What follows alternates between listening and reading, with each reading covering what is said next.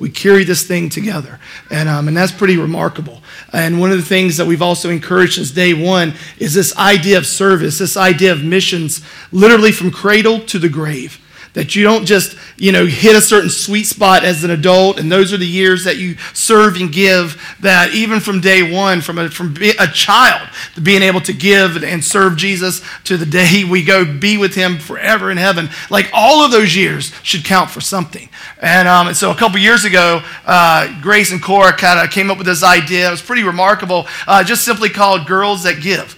And we did this a couple years in a row where the girls came and we had collection boxes and they went and took stuff out in the community and they collected various things. What'd you collect? Like gloves and socks and what else?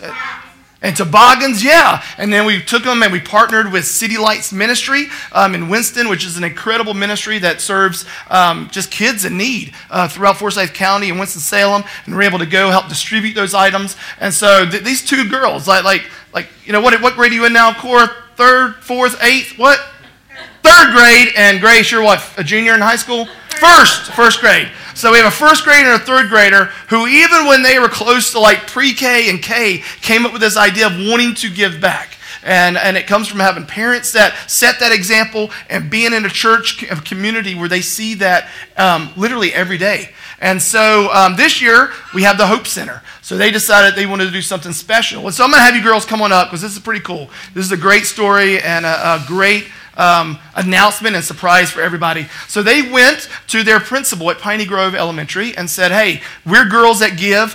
Is there any way that we can collect food maybe in our class or something for the Hope Center? And the principal at Piney Grove said, that is such a remarkable idea. We're going to, instead of doing Girls That Give, we're going to do Pandas That Give. And Pandas is kind of their mascot, and they decided they would mark a week out. And so we got some pictures of what happened this past week there at Piney Grove Elementary. They started a food collection. It was a school-wide food collection, various classes, all the classes were collecting, and there was like a contest, is that right? Like whoever got the most got, what, $1 million? A pizza party. Yeah, so whatever class got the most, so we'll just kind of flip through these pictures, and there you see, classes were collecting food and putting them on carts, and we'll just keep going. And then, of course, you had to have a staging room, and so why not the living room of the Rubley's house, right? So they bring home every day. They brought home cans and boxes and food, and then here we are boxing up some stuff and more stuff. We're getting everything here. It is pretty much incredible. Look at all that mac and cheese. We have more mac and cheese than Food Line right now. And just boxes and boxes of stuff. Incredible. This is, again, all coming from the students at Piney Grove Elementary, just right down the road. Look, it just keeps growing as it went on. And then they start boxing the stuff up. It's pretty incredible. And then they had to load it into a truck. And then we took it to the Hope Center. That is 2,100 pieces of food that Piney Grove Elementary collected for our Hope Center this year. And it's awesome.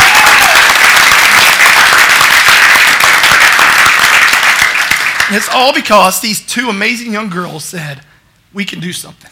It doesn't matter how young we are. It doesn't matter where we're at. We can do something. Guys, we can all do something. It's pretty incredible. This movement of Jesus, what God is doing here at Project We3 in our community and the Hope Center is contagious. Somebody came in today and they just told me, they're like, hey, by the way, there's a local business that's going to be collecting food all of October and they're going to give all the food to the Hope Center. We didn't ask for that, right? But it's because of examples like this. Spring Folly is next weekend. The city of Kernersville, through all of Spring Folly, is collecting food to give it all to the Hope Center. It's pretty awesome to get this down to Kernersville behind something like that. This is big. We are doing what God is doing. We are on point. We are on mission. Please keep dreaming. Please keep stepping out in faith like Cora and Grace are and just saying, man, God, what do you want us to do? Where do you want us to do it? How do you want us to do it? We may not have all the answers right away, but you know what? We'll just be faithful and we'll step out, right? That's exactly what these two girls did a couple years ago. They were providing socks and toboggans and all kinds of stuff, gloves to needy kids in Winston. That's what we're doing right now, just this past week. Thank you so much, girls, for being an inspiration to us. Thank you so much.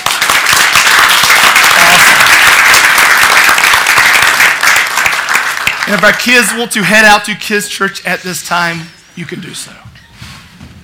Go plan the next big mission project, all right? They're going to come back after Kids Church and be like, all right, everybody's going to Africa. That is awesome.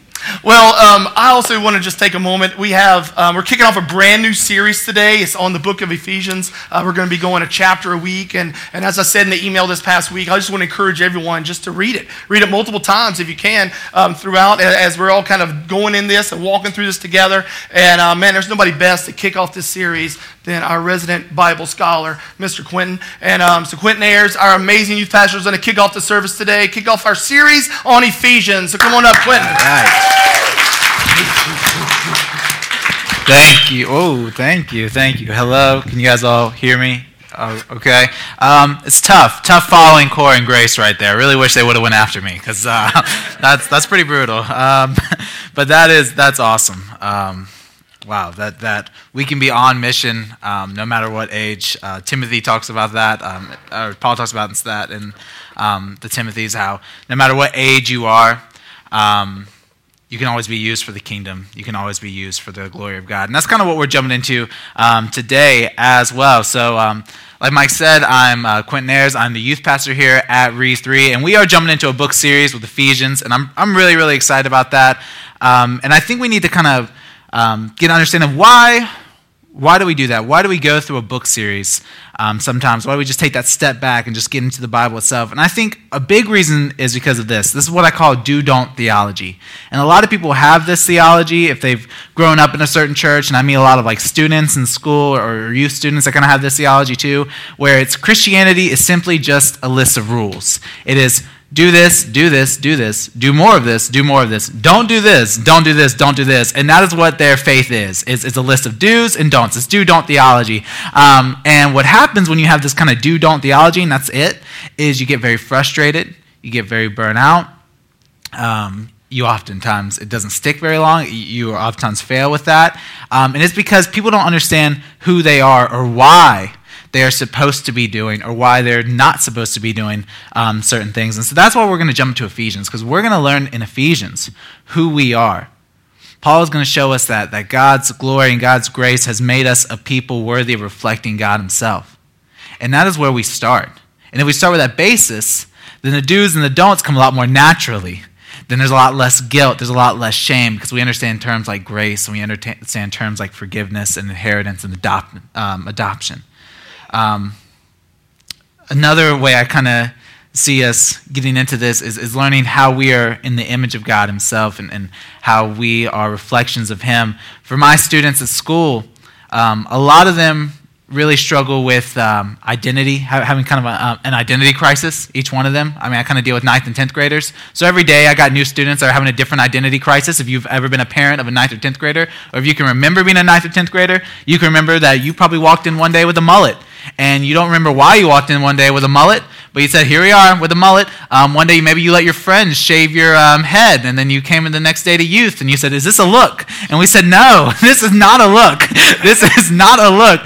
But you kind of do things like that because you're trying to find, who am I? What's my identity? And those are very like the playful ways, the harmless ways. Sometimes you see more of the harmful ways where students might act out. Students might do things just to get attention. Students might disobey the teacher or break the rules stuff just to kind of find out who they are, what's my identity, what's my worth. So what I went ahead and did was I wanted to just get ahead and get past that, is I went ahead and I put this full-length mirror in the back of my classroom, and above it I put 2 words, Imago Dei. And those are Latin words. It's a very old theological expression. It just means in the image of God. And I put that right above the mirror. Because sometimes you have to pull the student aside and you have to say, hey, go ahead and just go walk over to that mirror, take a look in there, take a long look, and just realize you are worthy. You are worthy. You don't need to do this or do this or do this to get attention, to find worth, to be the funniest, to be the prettiest, to be the smartest. None of that stuff matters in the end. Because God has given you worth. And I'm pretty sure the students hate that much more than if I would just yell at them in class. Like that's much more uncomfortable for them. But sometimes we have to be reminded of that. What is our image and what is our worth? And that's what we're going to be working through today. So let's pray. God, thank you for today. Thank you that we can just kind of have a few minutes to dig into your word a little bit, learn a little bit more about you, Lord. As we learn about you, let us change what we know about ourselves. Let our hearts become more like your heart. Lord. Lord, if there's anything I say this morning that is not directly parallel with your word, let it be forgotten forever, and let only your word and your truth be remembered in the hearts of this church today. I ask this all in your name. Amen. All right, so the context. I always like to start off with the context of each book before we dive into it. So let's talk about Ephesians. The city of Ephesus was a major political, economic, and religious city at the time of writing. Major political, they were the Roman capital of Asia Minor, it was modern-day Turkey. They were a major economic city, they were a port city, they had major trade routes that went through. And finally, they were a major religious city as well. In fact, the Temple of Diana, which was rebuilt by hand by the people of Ephesus, was one of the ancient 7 wonders of the world. They took a lot of pride in who they were as a city. They took a lot of pride in their economy. They took a lot of pride in their politics. And when it comes to their religion, they were very similar to a lot of major cities in that time. In that time, people, there weren't necessarily a lot of atheists, as you would say. It wasn't the problem that people believed in no God. It was the problem that people believed in too many, or believed in too many superstitious ideas. They were heavily influenced by the occult. They were heavily influenced by Greek and Roman paganism. Diana, her other name is Artemis. It's a Greek name for that goddess. And so they just had all these different religions and ideas and philosophical schools of thoughts flowing around. And so that's why Jesus has to remind them in the Gospels, I am the only way. It's not that Jesus has to necessarily convince them that there is a God, but that he is the only God. And so that is kind of what Ephesus is dealing with as well. Now, Paul had a really interesting relationship with Ephesus in the Ephesian church. He was a pastor there for 3 years. You can see it in Acts where he travels to Ephesus and he becomes a pastor there. He makes some really great relationships. In fact, his relationship with the church is so strong that when the Holy Spirit brings him back to Jerusalem, the Greek literally says he has to be torn away. He has to be torn away from this church because the love is so deep. He heads to Jerusalem. If you can read in Acts, later in Acts, where he is... he goes through some trials. He is in prison for a couple years. And during those 2 years of imprisonment, he writes the prison epistles, just letters to churches while he's in prison. Ephesians is one of those prison epistles. So while he is in prison, not a really great place for somebody to be, he is writing this very heavenly book. There's a lot of commentators that call Ephesians the most heavenly book of any book of the Bible. It has a lot of very high thoughts, a lot of very theological thoughts, very deep. And I just like the imagery of that in my mind, of Paul sitting in this dark, dank cell, but in his mind, he's going through this, beautiful pictures of God's grace and God's graciousness, God's love. I think it's a really nice image. One thing you have to know also before you jump into Ephesians is its relationship with Colossians. Colossians is another prison epistle, and they were written probably around the exact same time. They were actually sent out by the very same messenger. But with Colossians, Paul was having to do some treatment. And this is probably why Ephesians was written, because Colossians, a heresy had invaded the church. The church was beginning to fall to false teachings. They were beginning to forget who God was or who God is and who they were because they were forgetting who God was. And so Paul is having to treat them. So what Paul decides to do, he's like, I got another church in Ephesus, and what I need to do is I need to get to them before the same thing happens. He has to be prescriptive for Colossae, but he has to be preventative for Ephesus. It reminds me when I was a lifeguard for a summer camp. That's the worst job, by the way. I don't know why anyone would ever choose to be a lifeguard. I don't know why I chose it. The extra $10 a week was not worth it. It's the worst. I'm just stressed out. Most of the time, I don't really like being out in the sun for really long periods. I don't know why I chose to be a lifeguard, but I was a lifeguard. And what you learn when you're being taught how to be a lifeguard is that most of your work is preventative. You are yelling at kids before they get injured. You're yelling at kids before you need to make a save because you don't want to be in that situation where you need to make a save or do any other treatment. And that's what Paul's doing. I would much rather yell at a kid and pull up a chair beside my stand and say, hey, if you keep running around this pool, you're going to be sitting in this chair the whole rest of the pool time and have that kid hate me. I would much rather that happen than that kid, be running around and slip and smack his face on the concrete, then I have to deal with that situation. And so that's what Paul's going to do. Hey, I got this situation happening in Colossae. I'm going to go ahead and remind the Ephesians right now who they are so we don't have to have this same thing happen.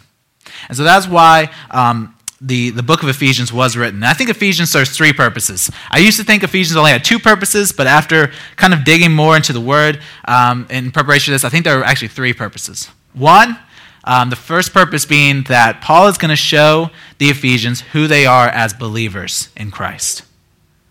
2, Paul is going to show the people in Ephesus who they are as a church. What is their church identity? And then 3, how do you practically live based on those first 2 things? So who are you as a believer? Who are you as a church? And now how do you live based on the answers to those first 2 questions? And I think those are the 3 purposes of Ephesians. Now let's jump actually into the word finally. We're going to be in Ephesians 1, 11 through 14 today. And verse 11 starts like this. In him. All right, let's stop right there. Sometimes I do that at school. My students really hate that. But we got to stop right here. It's in him is where we start in verse 11. Now, in him is mentioned a lot already in Ephesians. If you just do a quick scan of Ephesians chapter 1, you're going to see that in him or through him or because of Jesus Christ or in Jesus Christ is mentioned like 9 or 10 times. In fact, in verse 1, it says this of Ephesians. It says, Paul, an apostle of Christ Jesus, by the will of God, to the saints, to the Christians who are in Ephesus and are faithful in Christ Jesus. It's something I like to call spiritual geography.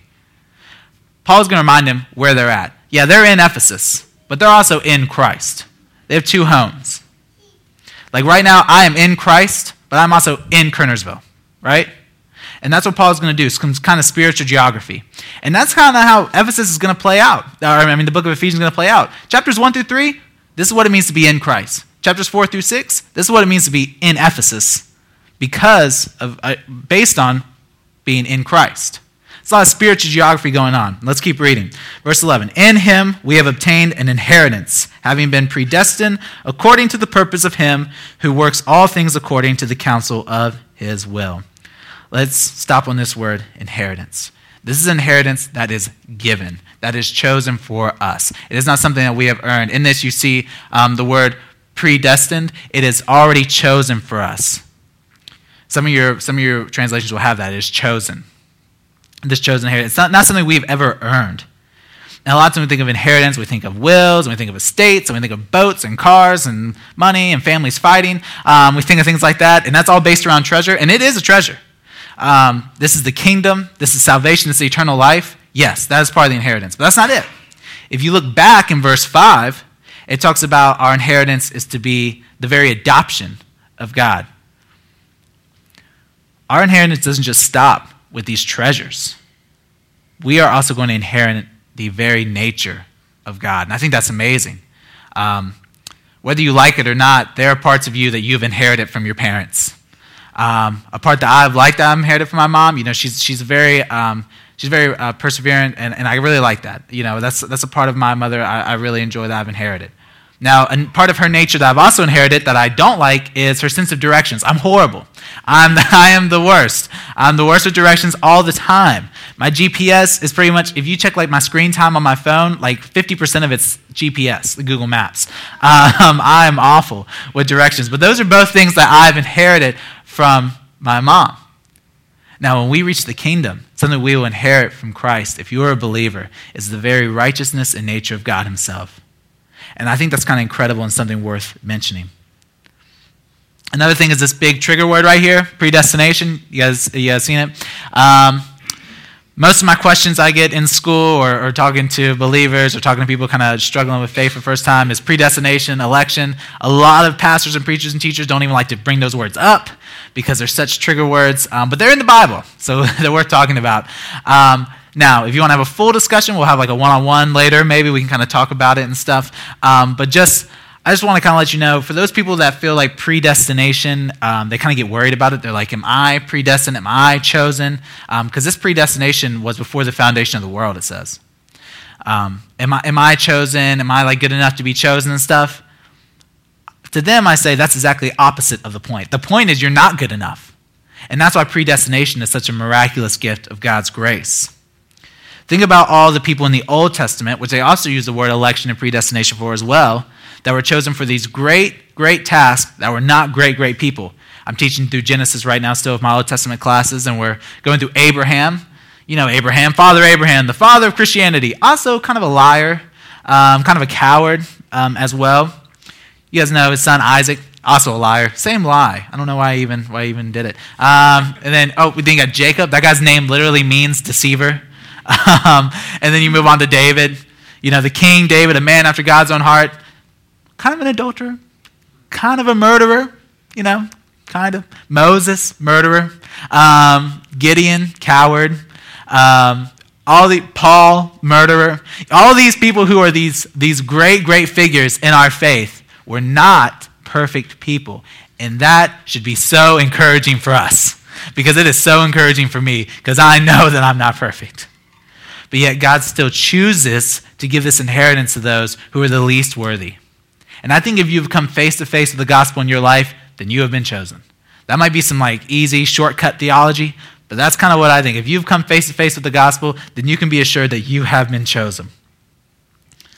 Now, why are we chosen? Because there's got to be a purpose behind it, right? Why chosen? Verse 12 says this, so that we who were the first to hope in Christ might be to the praise of his glory. Sometimes when I'm having a deep conversation with someone, I might ask, well, what do you think your purpose, biblically is in life? What do you think your life's purpose is? And I'll have students that tell me, well, my purpose is to be, a good student, or my purpose is to be a good child, or my life's purpose is to be, right now, my purpose is to be like a good person or a good friend. I'll have adults that tell me my purpose is to be a good husband or a good wife, a good spouse.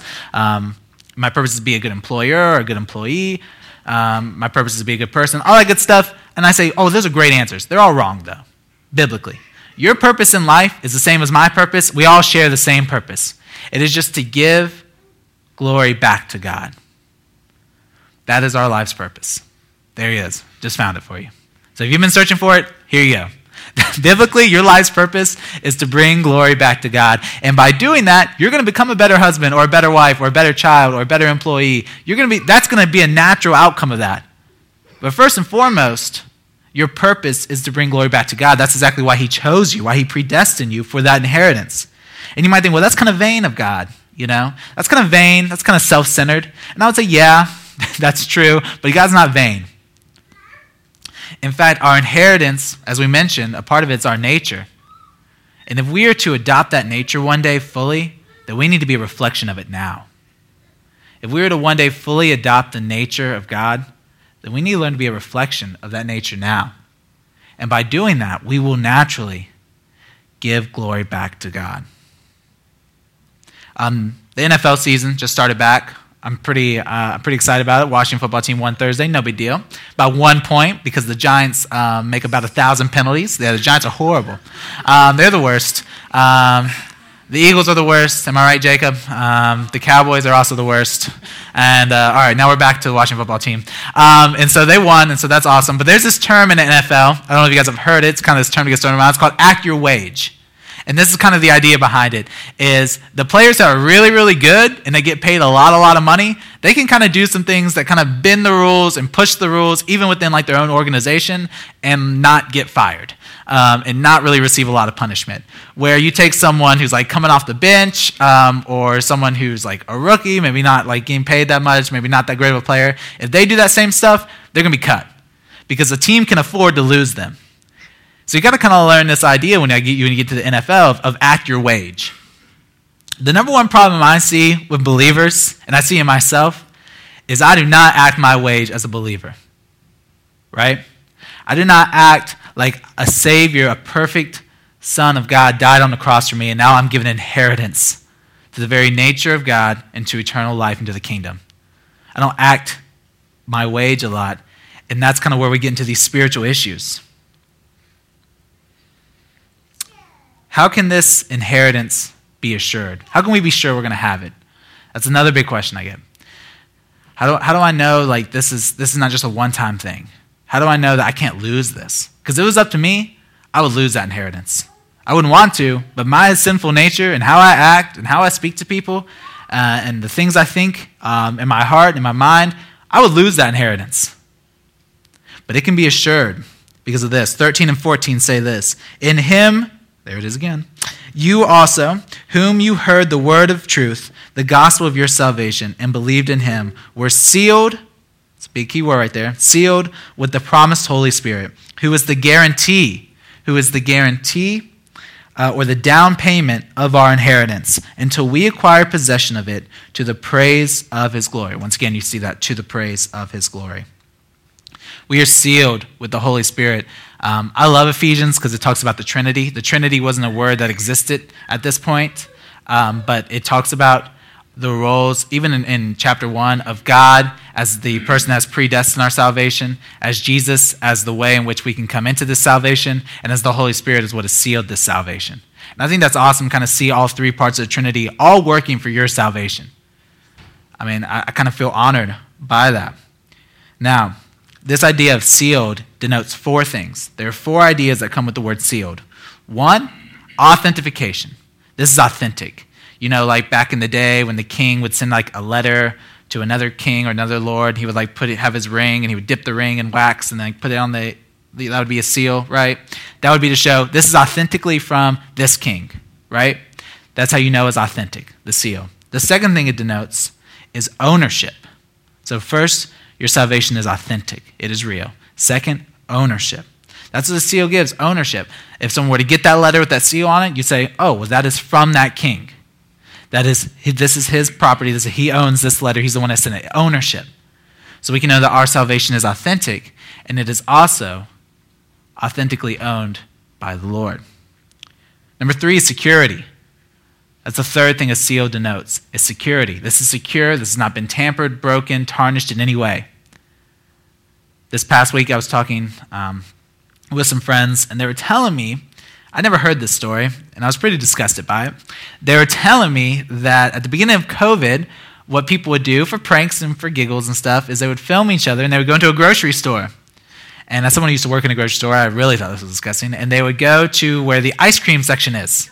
And they would take it, and they would take out like the pints of ice cream that don't have a seal on them, and they would take it, and they would pop open the seal, and they would lick the ice cream, and then they put the cap back on, and then they put it back in the fridge. And they would like film each other doing this, all for like laughs and stuff. You know, like people film each other for the dumbest reasons, right?